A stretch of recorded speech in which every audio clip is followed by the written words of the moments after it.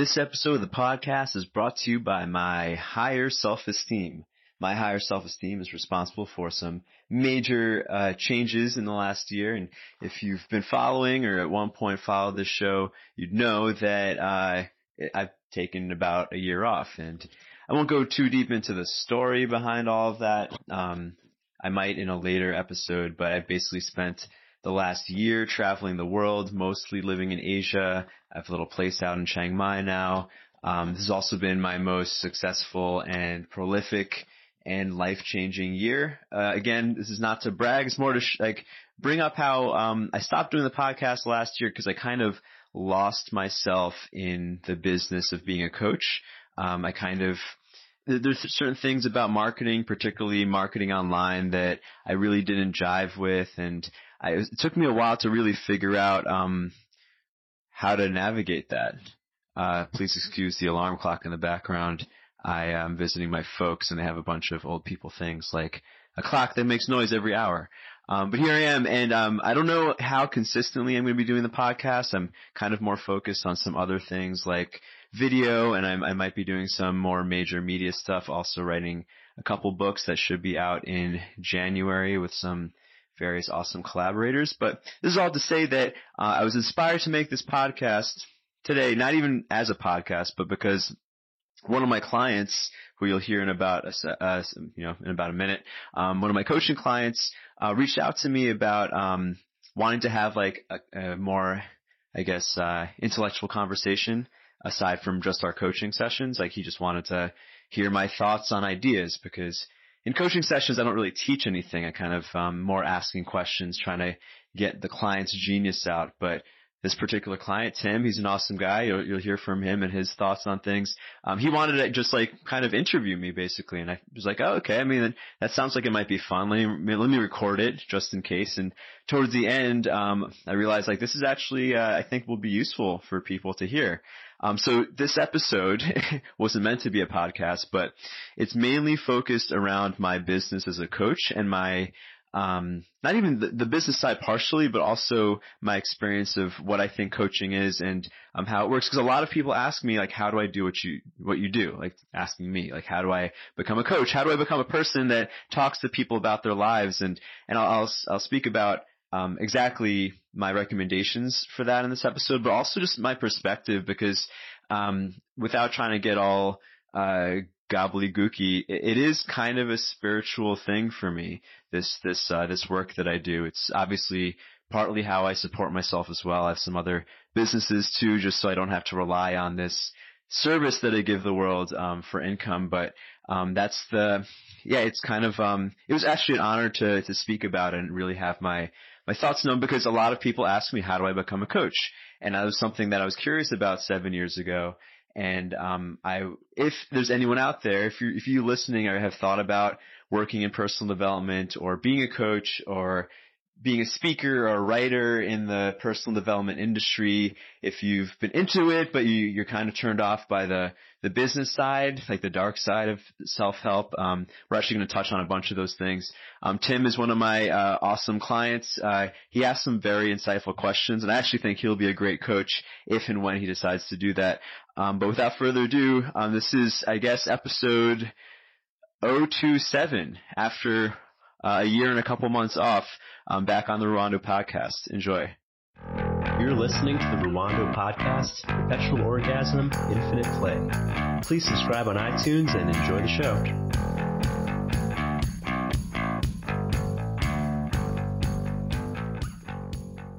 Cool. So mainly what I thought would be interesting to chat about was your experience as a coach so far. Okay.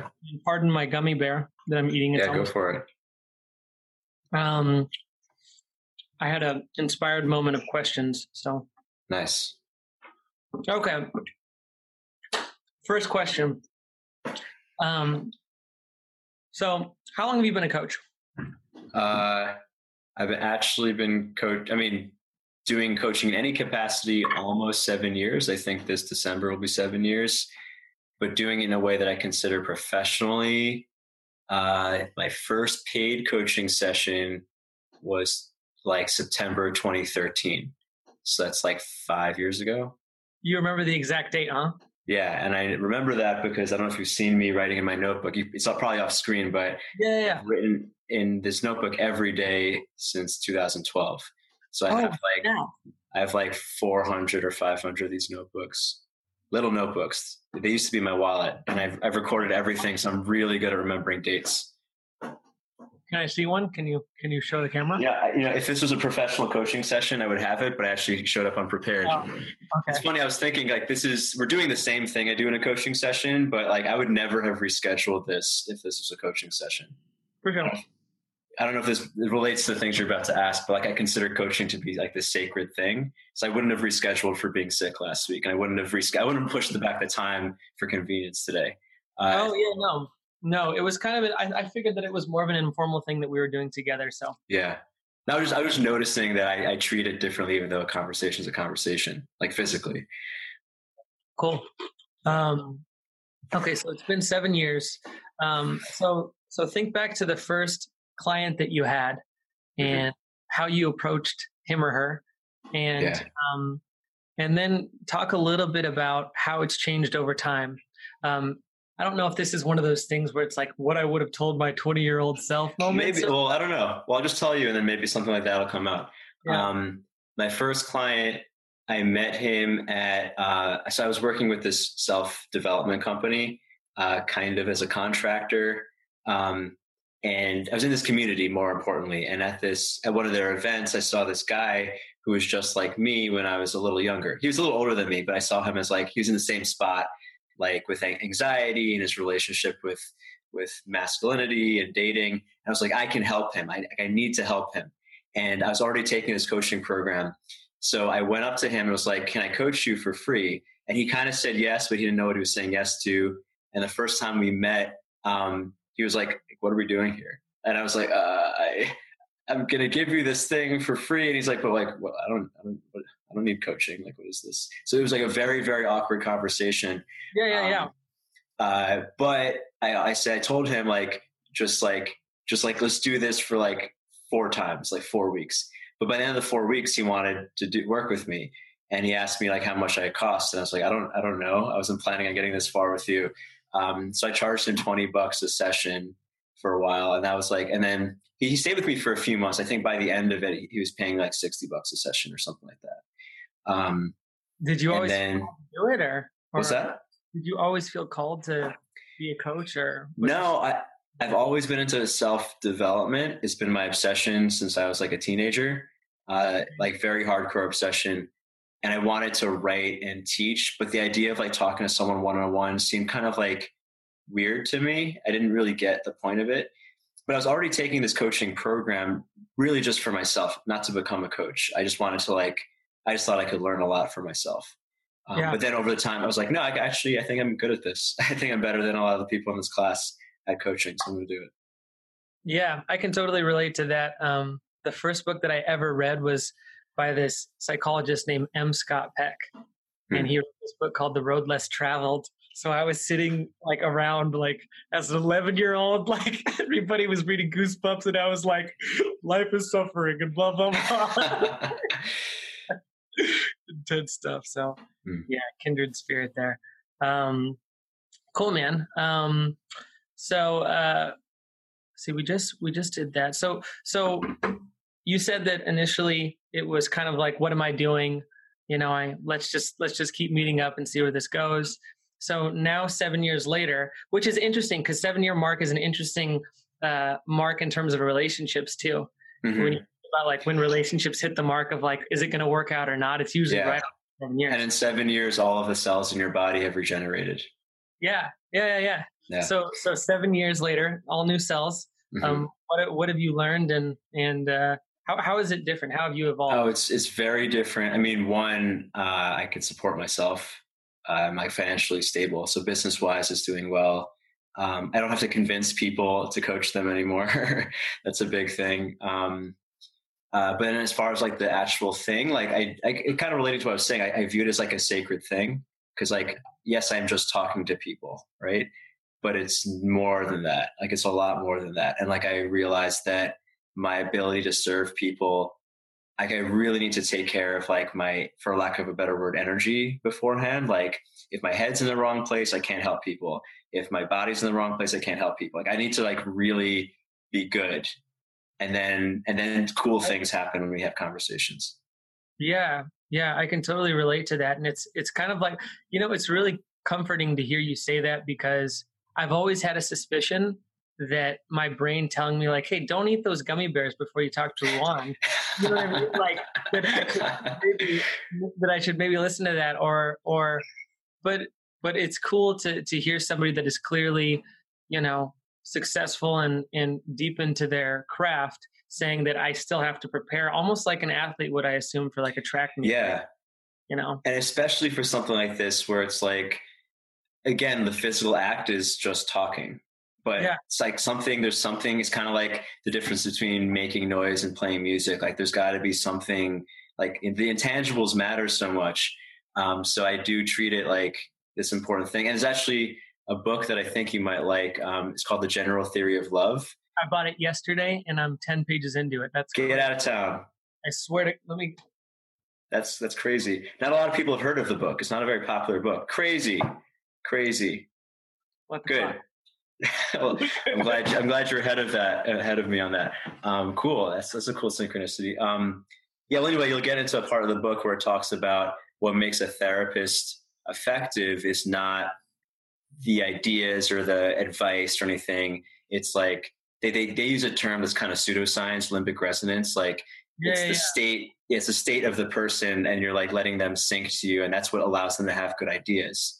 Like I don't, in our coaching sessions, I don't give you ideas. Maybe I sometimes offer suggestions, but like, that's not where the magic happens. The magic happens is when I encourage you to come up with your own ideas. So totally. Yeah. I'm excited to read about that. I think that you and I have spoken about that in passing in like our own sessions. So I'm excited to get to that. Okay. So the questions are getting slightly more specific here. So when you're giving somebody advice, there's, and I don't know if I worded this correctly, but there's a position of authority that you have to take, I would assume, to advise someone. Like you're saying that wherever you're at in your life, I am able to potentially offer something that is superior to where you're at now, or at least superior in the way that you're approaching the problem. Is that fair? I don't know. I think it's a little tricky to look at it that way because it puts a lot of pressure on me to know things.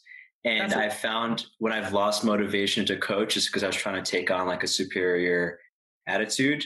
Because a lot of my clients, especially when I started when I was 24, a lot of my clients, almost all my clients were older than me. It's like what do I have as a 24-year-old kid to teach them? Not a lot, maybe some perspectives, but like it's again, more encouraging their genius. So I will say, you have to be secure. I mean, just like parenting or relationships, like if I'm insecure, the other person can't possibly find their genius moment because that comes from security. So I don't know if this answers your question or not, but no, it kind of does. I mean, where I was trying to get to with it is basically, do you ever question if what you're saying is actually helpful to someone? Do you ever kind of question, like after you get off of a session with a client, you think, well, shit, I don't know if I should have said that. And I don't. Not anymore. Not anymore. Because I don't really give advice. Like I'll share my experiences and I'll give suggestions.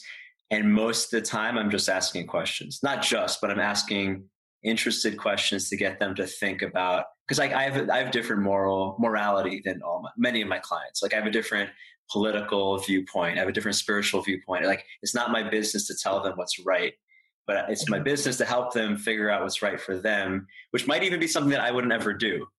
The closest I'll get to that is saying what I did in such a situation, which really applies really only to business and dating. With some other things, like I have a client who asked me, we talk about parenting her child, and I'm not a parent, so what the hell do I know?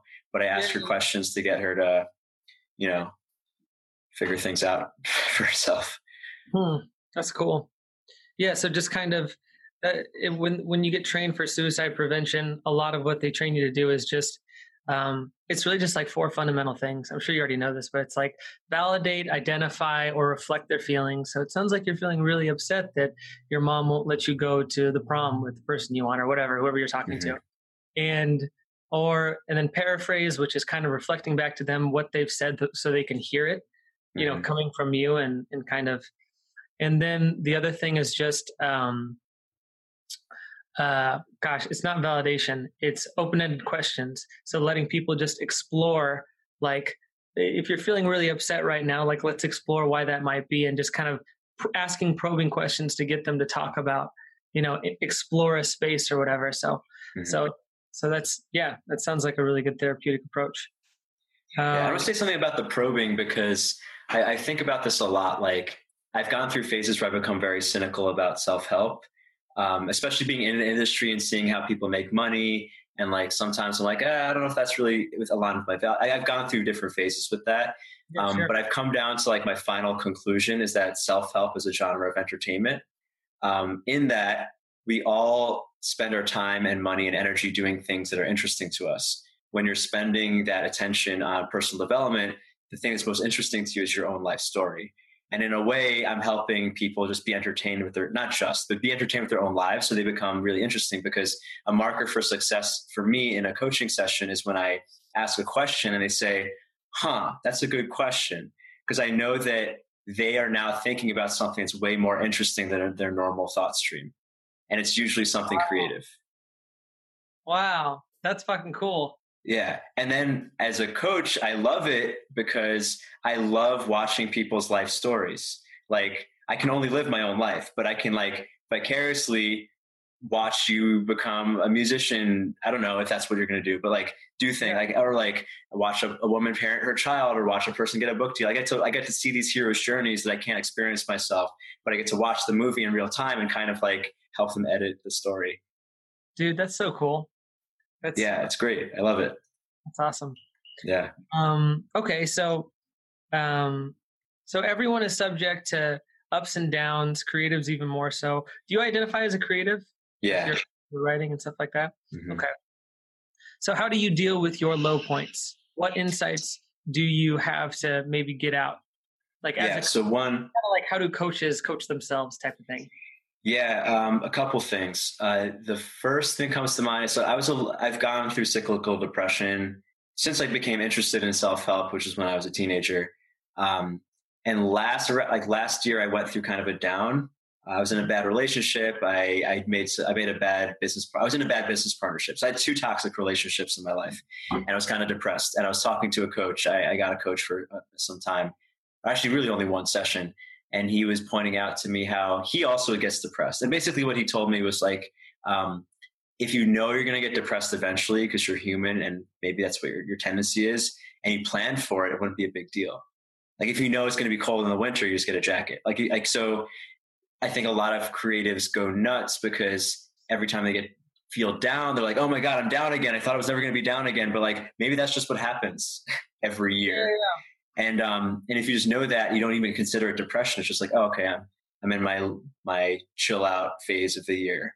But then when we resist it, so we add on all these stories. It's like, oh no, I'm depressed, and then you really spin into real depression from there. You start thinking negative thoughts. You start treating yourself like you're eating more gummy bears or whatever it is, like something that's not good for you, and then you dig a hole.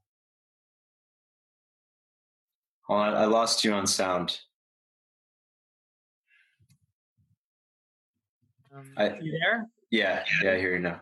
Yeah, I wrote something similar about this recently because I can totally relate to the cycles, and it's almost to the point where it's like, fuck, like it's gonna be like foggy weather for like like God damn it, and I feel like at least for me initially it was like, well, let me try and will my way out of this. Let me see what I can do. Like, is it my diet? Is it my food? Do I need to read this author? Do I need to write this song? Or like, how can I get out? And then it was almost like resisting the grayness or resisting the weather was like keeping it there. Mm-hmm. And it's a lot like what you said. It's kind of like, yeah, there's things that I can put in place, but there's also an element of like, this is the biorhythms of me. And you know what I mean? So yeah. But I stuff on top of that. That was my realization last year but I've learned a lot more on this topic since for myself. Like, I think stuckness and writer's block and depression are all the same thing for a creative. Really? They're all the same root. And for me, like, there's like a couple of keys, like self-love. Even in the foggiest day, if you can love and approve of yourself, including your shortcomings and your failures, if you could still love yourself through that, then you really can handle anything. And that's been like a theme for my year. And this has been the most successful year of my life. And I think it's because I've spent a lot of time by myself, really, really getting in touch with myself. Like, this is to me what spirituality is. Like, you could call it God, or you could just call it yourself, like talking to yourself and like having a really positive, like, I feel like I'm indifferent to relationship failures right now. I've taken a lot of media criticism this year, and like, I'm like completely fearless when it comes to that stuff now. That's so cool, man. Yeah. Awesome. Oh, that was just one key though. I just want to list it out because I've written a lot about this recently. Self-love. The dark What's pit that? Man, I'm just kidding. I didn't hear that. I said the dark pit is coming, Ruwan. What was I saying? Oh, self-love.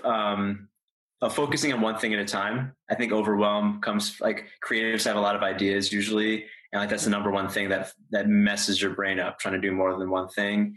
And framing it as service. Like, when you make it not about you, it becomes a lot harder to self-sabotage. And those are kind of like my go-tos. Yeah, I can really resonate with the last one.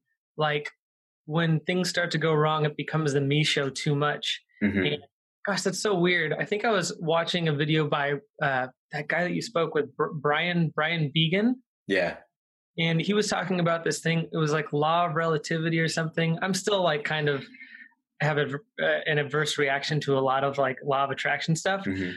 But it was interesting. And he was basically talking about how like there's a dot, and when you focus on that dot too much, it like all like your reality is that dot of suffering.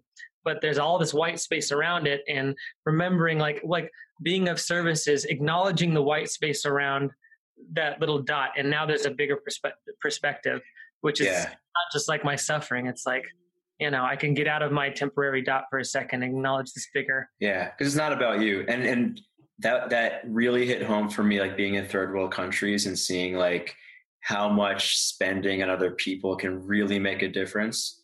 Like, what I spent on a smoothie in New York could feed a family of 5 in Bali, right? Like, is like why was I like, just my perception of abundance and scarcity has changed a lot. And I think that's unblocked a lot of my past resistances, because it's not about me.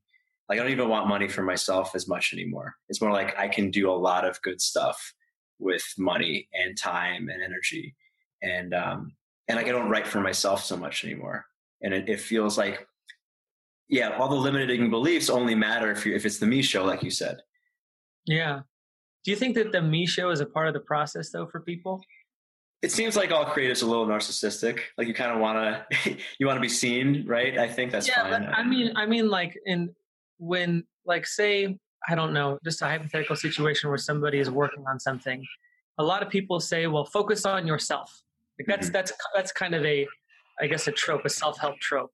Yeah. Like, focus on yourself, you know, like and do you think that that's an important part of a healing process for someone? Or do you think that it's the focus on the self that is making it difficult for you? It's a good question. I think when you can't help people until you are genuine about your own desire. Otherwise it comes out as codependence or nice guy syndrome or whatever you call it. Like, you'll always have an ulterior motive until you feed yourself.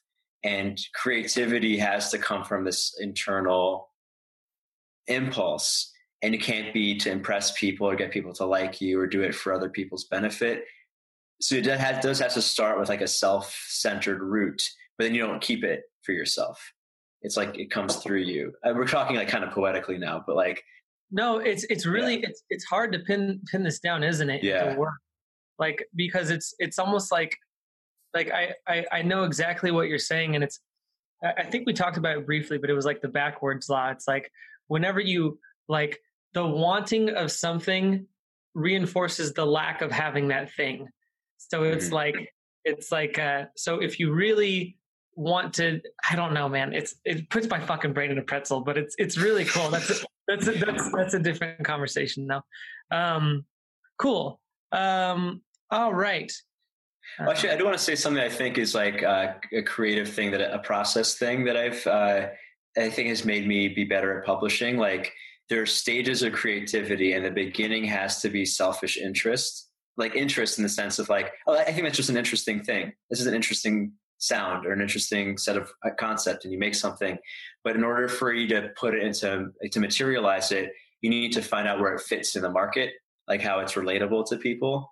And then there's different stages. You can't do them both at once, otherwise the product is going to suck.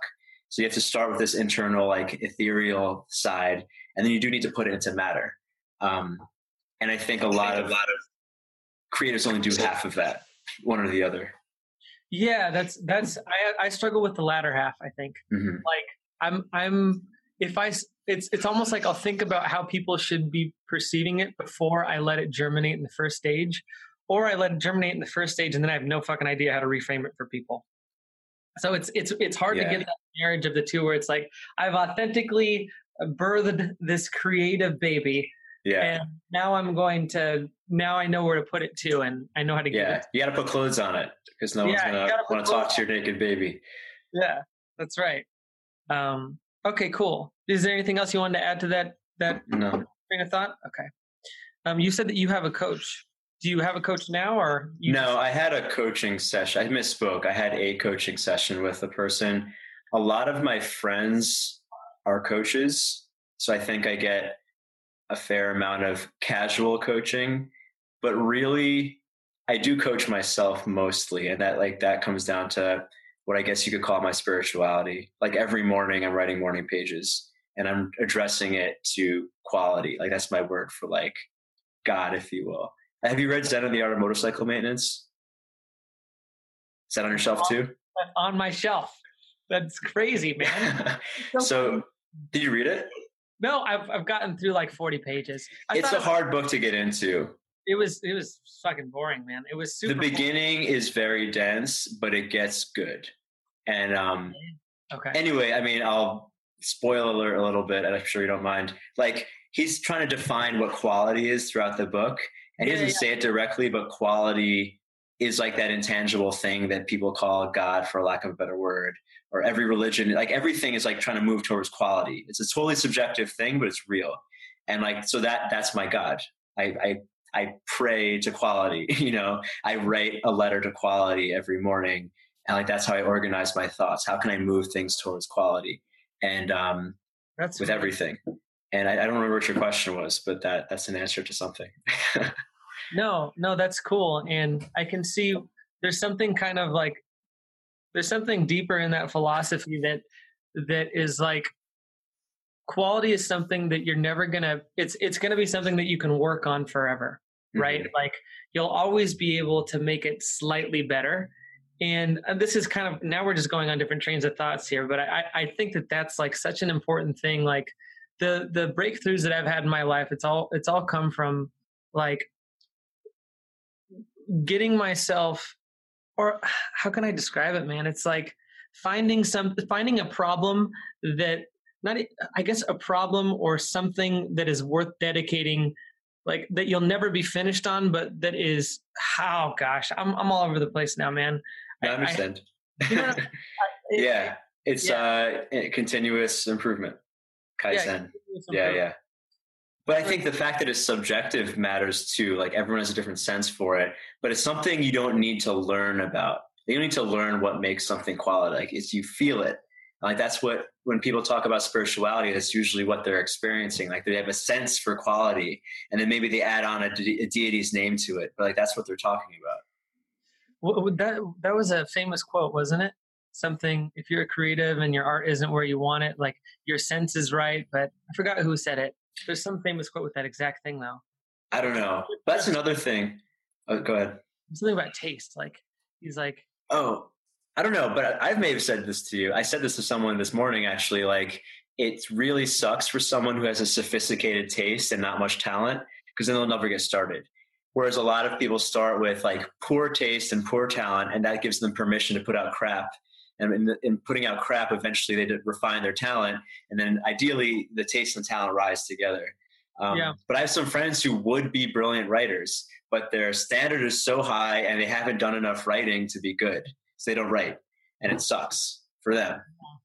I was fortunate to have terrible taste when I started writing. So I had time to grow.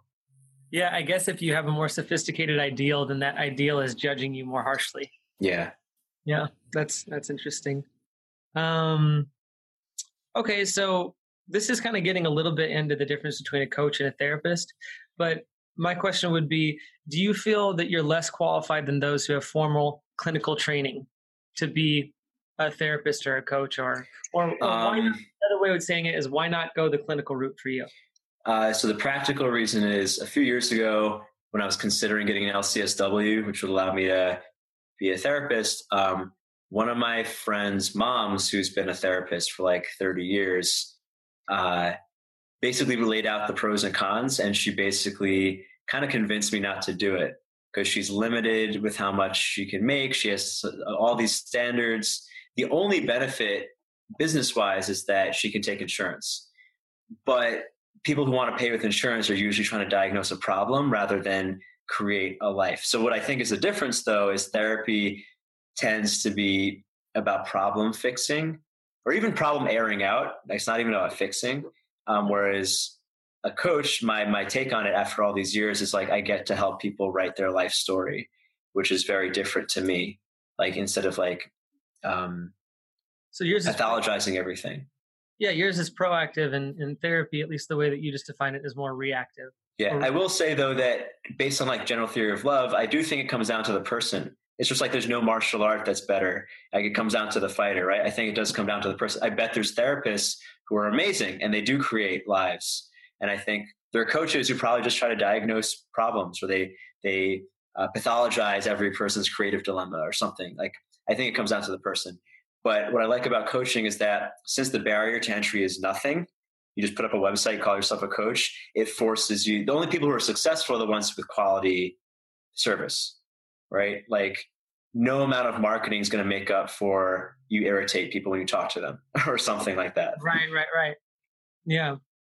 Cool. What advice would you give someone who is looking to get into your line of work? Coach as many people as possible for free.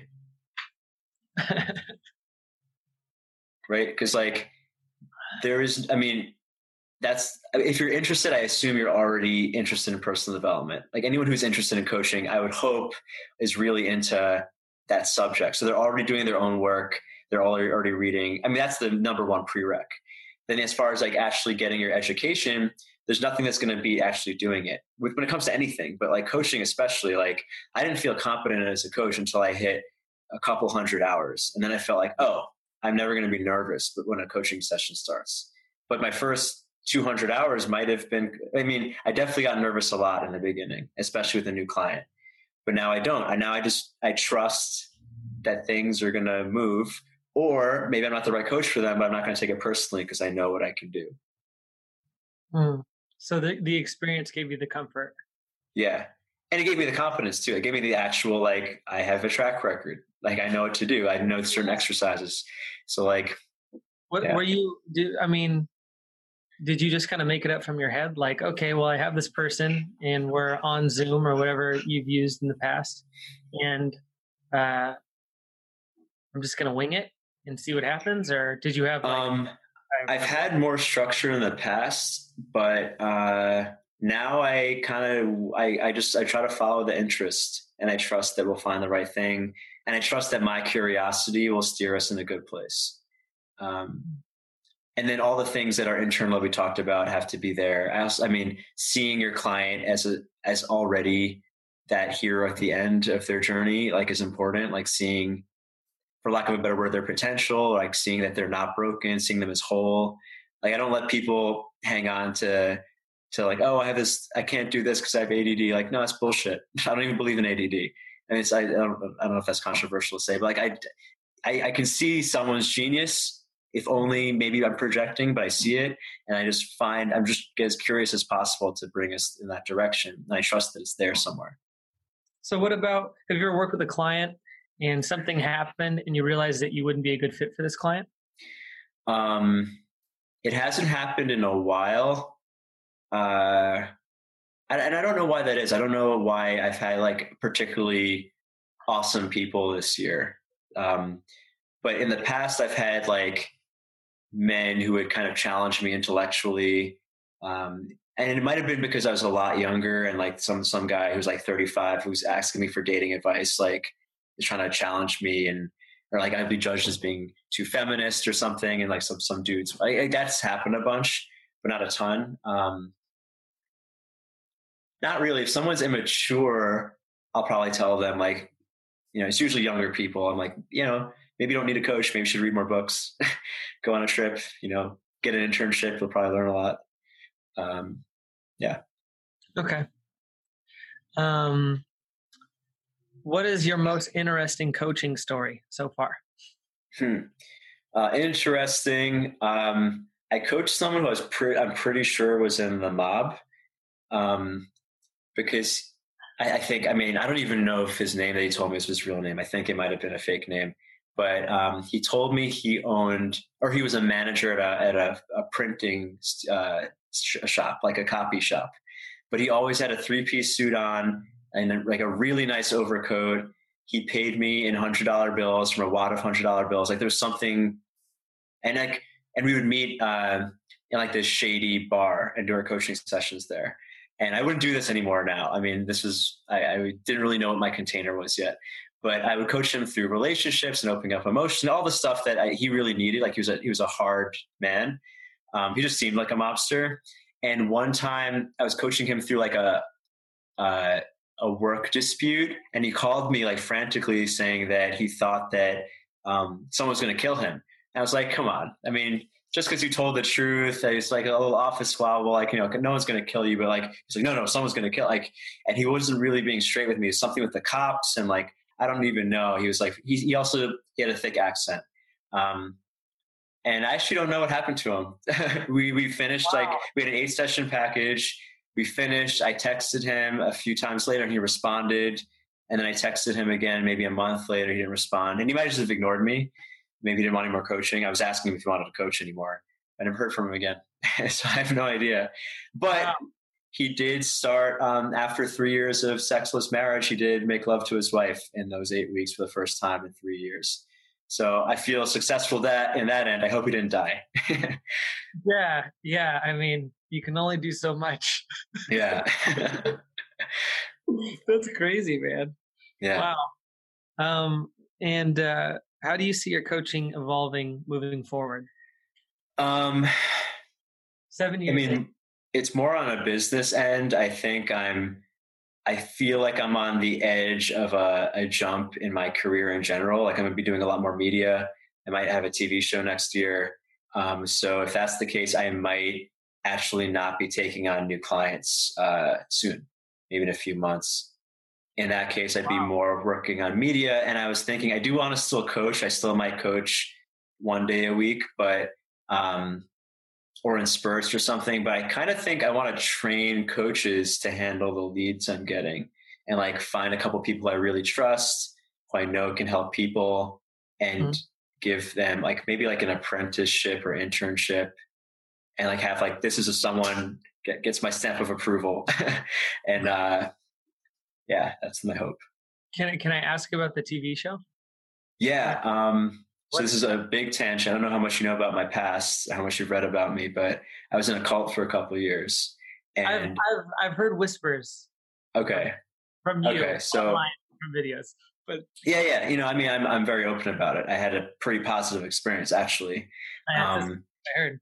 And this organization is kind of going under right now. Actually, funny story. They had their closing party last night, and most people would say that I'm part of the reason why they're closing doors. And I went to their closing party because I kind of just wanted to make an appearance. What kind of cult was it? It's called One Taste. It's an Inc. 5000 company that teaches about sexuality. Wait, One Taste is a cult? Oh yeah. Dude, I was going to go to One Taste sessions. Yeah. Their intro class is great. I was recommending it up until they closed doors it's a good class. They teach quality stuff. In fact, I did my coaching program with them. They launched my career in many ways. They also did a lot of dark stuff on top of that. Wow. But anyway, to answer your question, after that, I got a bunch of exposure because I'm one of the few people with the balls to actually have stated my experience, not anonymously. And a couple production companies reached out to me about hosting a television show about cults. And wow, I'm one of the few people, I think, in the world who can speak positively about his experience. So, you know, and I'm very lucid. Like I mean, I could explain everything that happened and how brainwashing works pretty clearly, and I'm not damaged from it or anything. So, wow, Yeah. man, this is like I am fascinated by this experience. I want to ask more questions about it, but maybe another time we can dig into that more. Yeah, episode 2. It's kind of like we're doing a podcast. This might actually be fun as a show. And one of my favorite articles that you've written was it was, I can't remember the exact title, but it was about a cult, and I've read it a few times. How to brainwash people, or how to get people to join your cult. How to get people to join your cult. Yeah, and you had, I think it was 4 main points to it. And what did you say? It was like meet them on their terms. It was identify a pain point, and then expose a pain point, validate their reality. Validate their reality was huge. That was the first point. The last point was really care about them. Yeah. And I forget. Be willing to walk away, I think, was one of them. Be willing to walk away. Yeah, I thought that was a really interesting point to put in. Because per our attachment theory discussions, that triggers anxiety in people. It's like, I don't need, like, when you don't need them, they're willing to step forward. Yeah, that's such a trip. That is such a trip. I mean, it's true in dating, it's true in parenting, it's true in leadership. What's up with that, man? Why that pisses me off that's how it's like you. It's like you're not allowed to. Well, I shouldn't even say this. It feels like that. It's like you find something you really want to invest in, but then there's a part of your brain that's like, I shouldn't invest in it too much because I have to like maintain power or maintain like allegiance. Like, is that? Well, I think that's that's like the correction period. Like I'm reading like a pickup ebook right now out of curiosity, and The Rational Male. Oh, I've heard Tomasi. Yeah. It's actually pretty good. There's a lot of stuff that I would call it misogyny, but I think there's a lot of good stuff. It's very rational.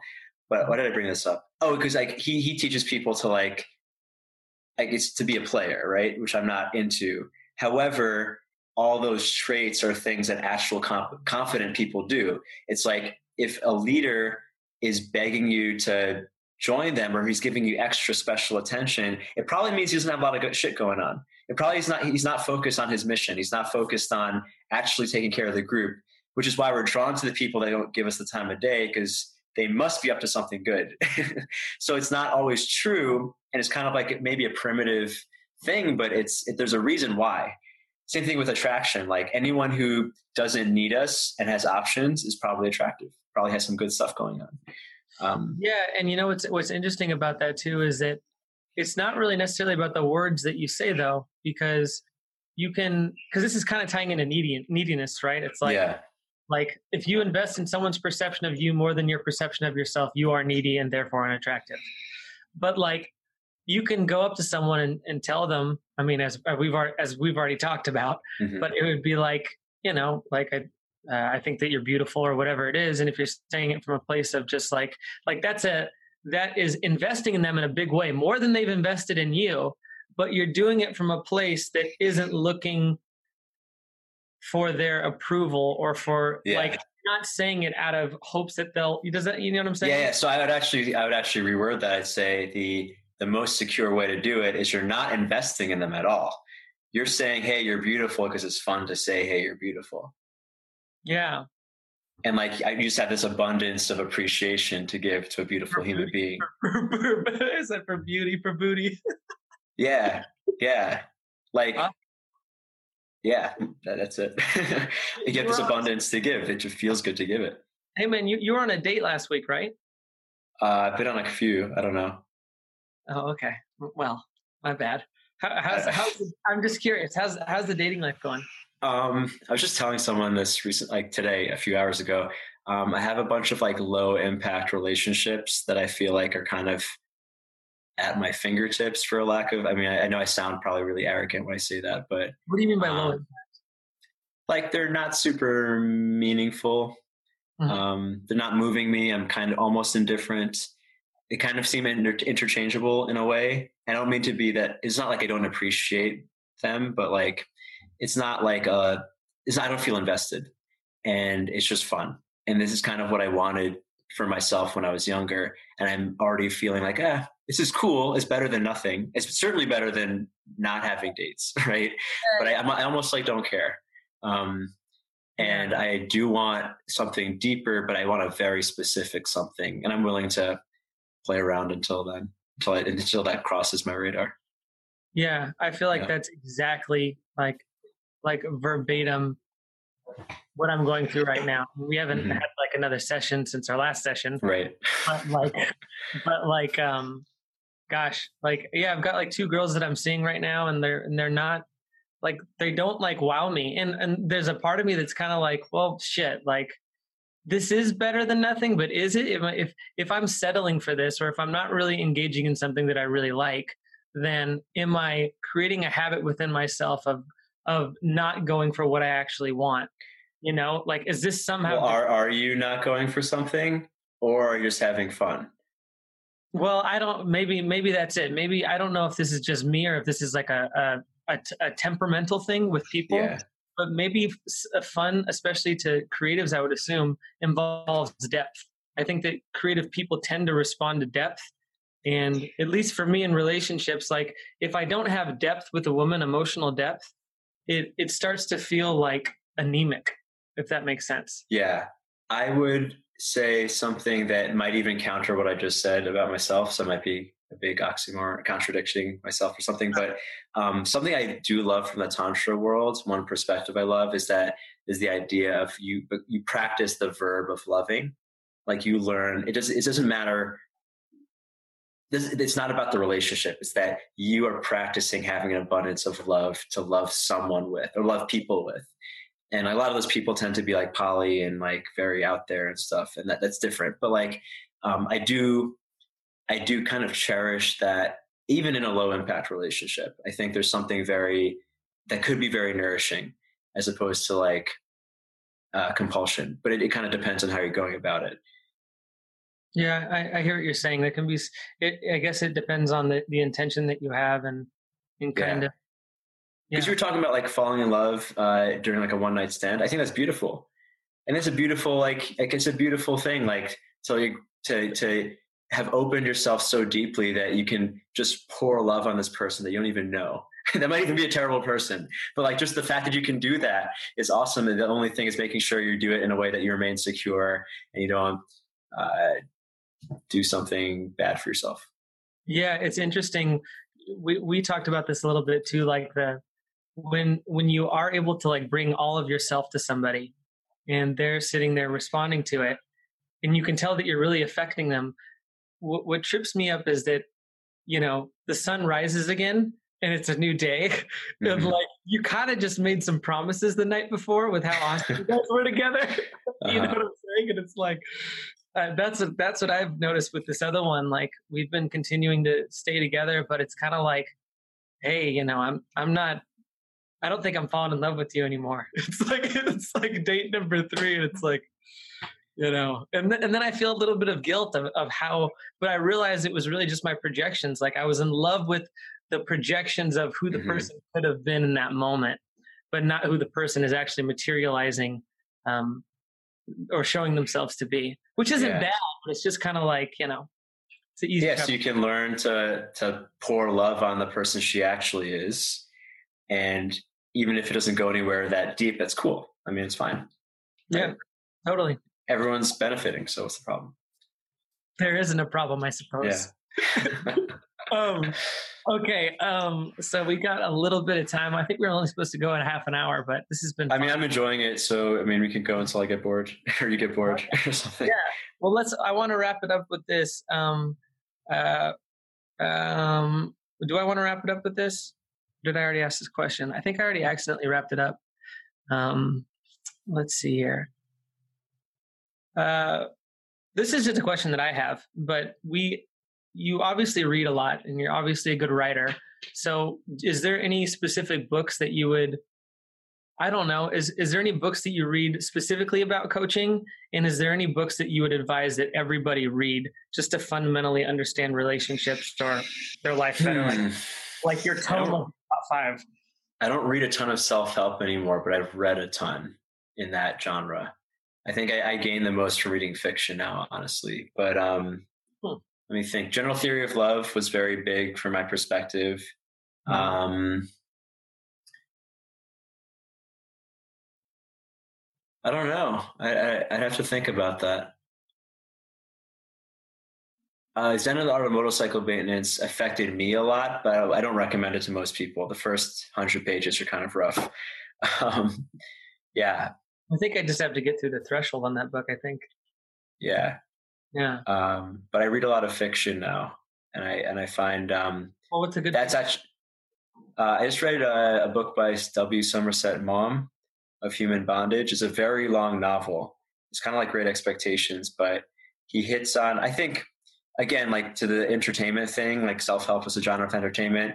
Entertainment is a genre of self-help, I think, too. Like every movie structure that a screenwriter learns is basically teaching a journey of improvement. And I think there's a lot of lessons wrapped up in fiction. And I actually think in the future, that's how I want to help people more. Like I'm writing a book about my cult era, and I think there'll be a lot of self-help themes that I'll kind of hide in the narrative. And I think that'll reach more people who wouldn't read a self-help book. That's interesting. How far are you into the book? I mean, I've been writing it for 7 years, but I mean, part of the time I was in it and taking notes, part of the time I was recovering, and only really recently have been writing. But I have about 10% of the book that I feel very good about. So I think, yeah, I think if TV goes well, I'll get a book deal and I can finish the book, and then that'll be it. Then you'll take it. Then you'll get that other 90% down as soon as possible. Yeah, well, the 10% that I really like, I wrote in about a month of like very focused. Like I gave myself a month to do nothing but write the book, and I wrote this 10% I feel proud of. Before that, I had like 400 pages of content that is just disorganized and not very polished and stuff. Yeah, and you probably did it in spurts, right? Mm-hmm. Right here and there, and yeah. You were talking about that earlier, like focusing on one thing, and yeah. I told you that my contract's ending, but I was thinking about taking a month of just writing, of just trying to finish out this. We talked about the ebook thing, so yeah, cool, man. Well, hey, thank you so much for your time. This was super fun to likewise. Learn more about your coaching details here. So awesome, man. Yeah, we'll do episode 2. Actually, I was thinking about this. I don't know if I actually think this would be really fun as a podcast, maybe with guests or maybe not, or maybe just us having conversations. Like I think there's a lot of value in this, and I know you're not sure about your finances next month. So I don't know what it would look like, but I'd be open to some sort of trade of time or something that if it could benefit me, I'd be happy to work something out. Yeah. Let's talk about that offline. Totally. But I love the idea of turning, I think, I'm about to say something honest, so this is going to be really easy to say.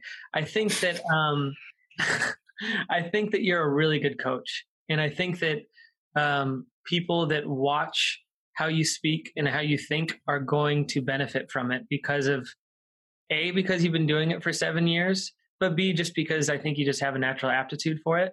So anytime you want to do a podcast, or whether it's with me or with a group of people, I think that if you post it, people are going to get a lot of benefit out of it. And if you wanted to make that like a consistent monthly thing, I'd be happy to participate.